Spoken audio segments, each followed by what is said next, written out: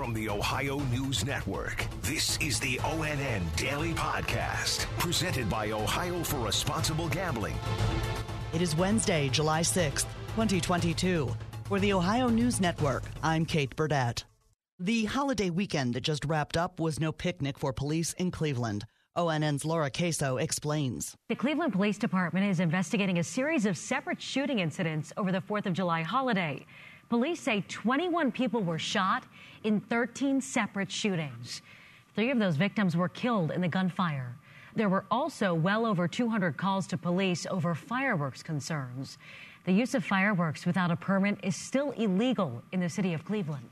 I'm Laura Queso. The mayor of Akron has lifted that city's curfew. Akron police reported a quiet night for a second night in a row. The curfew was put in place Monday after protests related to the police shooting death of Jayland Walker. A 10-year-old Columbus girl died yesterday, the 4th victim of a house fire that happened on the city's west side nearly 2 weeks ago. ONN's Yolanda Harris has more. Fire officials say 22-year-old Robert Taylor and 3 sisters, 10-year-old Diamond Roebuck, 8-year-old Lariah Roebuck, and 7-year-old Heaven Roebuck have all died. Now, the fire happened on June 23rd. Firefighters say the girl's mother was found outside of the home when they arrived at the scene. I'm Yolanda Harris. Nearly a dozen people have been arrested for allegedly distributing bulk amounts of fentanyl, cocaine, and crack cocaine in central Ohio. ONN's Tracy Townsend has the story. The 8 men and 3 women, ranging in age from 22 to 53, were indicted by a federal grand jury. The U.S. Attorney's Office for the Southern District of Ohio says all 11 are charged with conspiracy to distribute and possess with intent to distribute fentanyl, cocaine, and cocaine base, which is punishable by at least 10 years to life in prison. Prosecutors say some of the dealings over the past 2 years took place within 1,000 feet of Burroughs Elementary School on the west side of Columbus. I'm Tracy Townsend. A Northeast Ohio restaurant owner suffered serious burn injuries while being trapped in a house fire in the Cleveland suburb of Westlake early Monday morning. The Westlake Fire Department confirmed that crews rescued Dan Deegan from the second floor of the home. Deegan, who owns several restaurants in the greater Cleveland area, sustained serious burn injuries. A Westlake firefighter also sustained burn injuries to both hands during the rescue and was treated and released from the hospital. The cause of the fire is under investigation and believed to be accidental. The 4th of July shooting in Illinois has law enforcement here in Ohio more vigilant about preventing something like that from happening. ONN's Kevin Landers reports on what's being done to keep your family safe. At the Marion County Fair, people may not know it, but the Sheriff's Department beefed up its presence here. The Sheriff's Department says it planned to add more security prior to the shooting in Illinois. And we just ask everyone that comes to the fair just to, be vigilant but not be worried. We're here in force, both in uniform and in plain clothes. You never know where we're going to pop up. I'm Kevin Landers.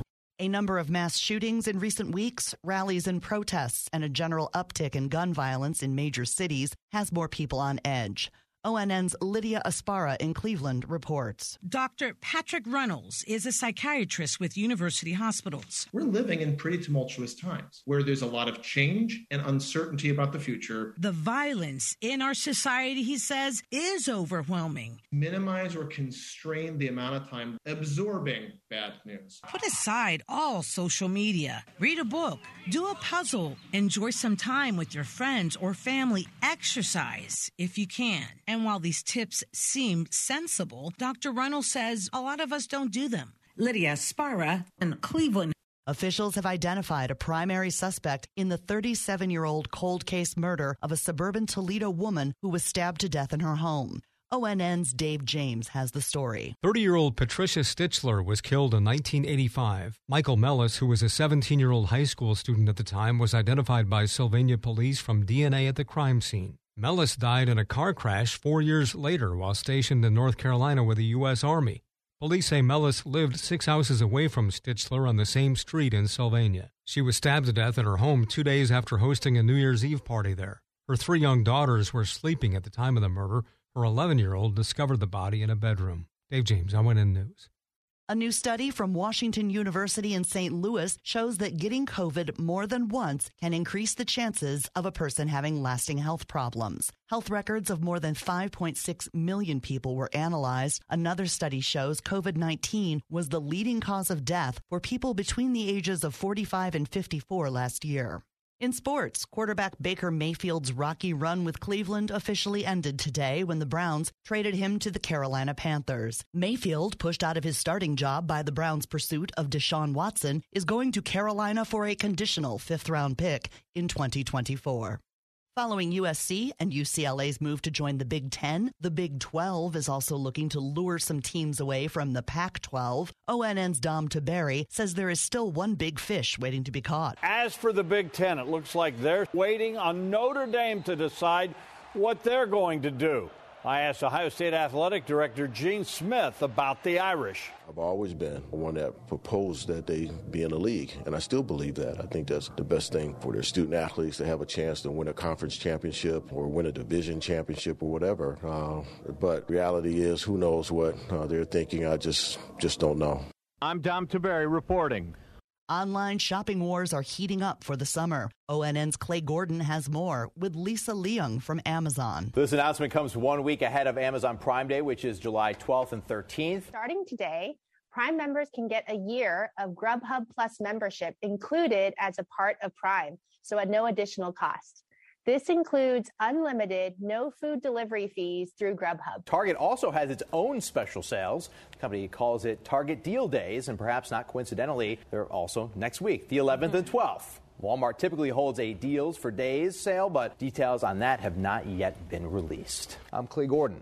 Military families have a good reason to head to the Columbus Zoo and Aquarium this week. ONN's Andrew Kinsey explains. The Columbus Zoo and Aquarium is hosting military family free days to honor those serving our country.